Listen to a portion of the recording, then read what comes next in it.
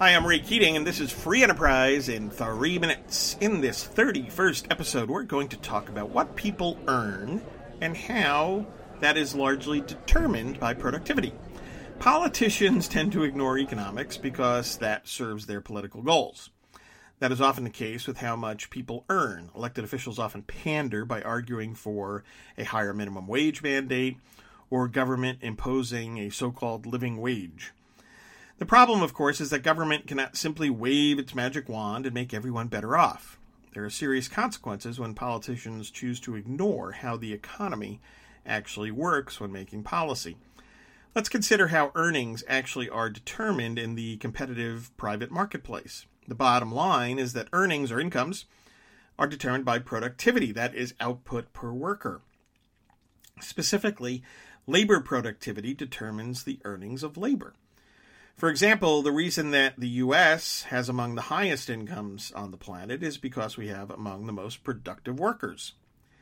This makes sense when one just takes a moment to think about how people try to get ahead in life. They might go to college, they might become entrepreneurs, they might work to improve their skills. They are working to make themselves more valuable in the marketplace. All of this supports the basic economic principle that earnings are tied to productivity. So, how can government simply declare that income should be higher for the same work and skills? Well, of course it can't. When government tries to take such actions, the results include, for example, fewer job opportunities, increased costs for businesses, reducing other forms of compensation, jacking up prices, and/or reducing choices for consumers, and so on.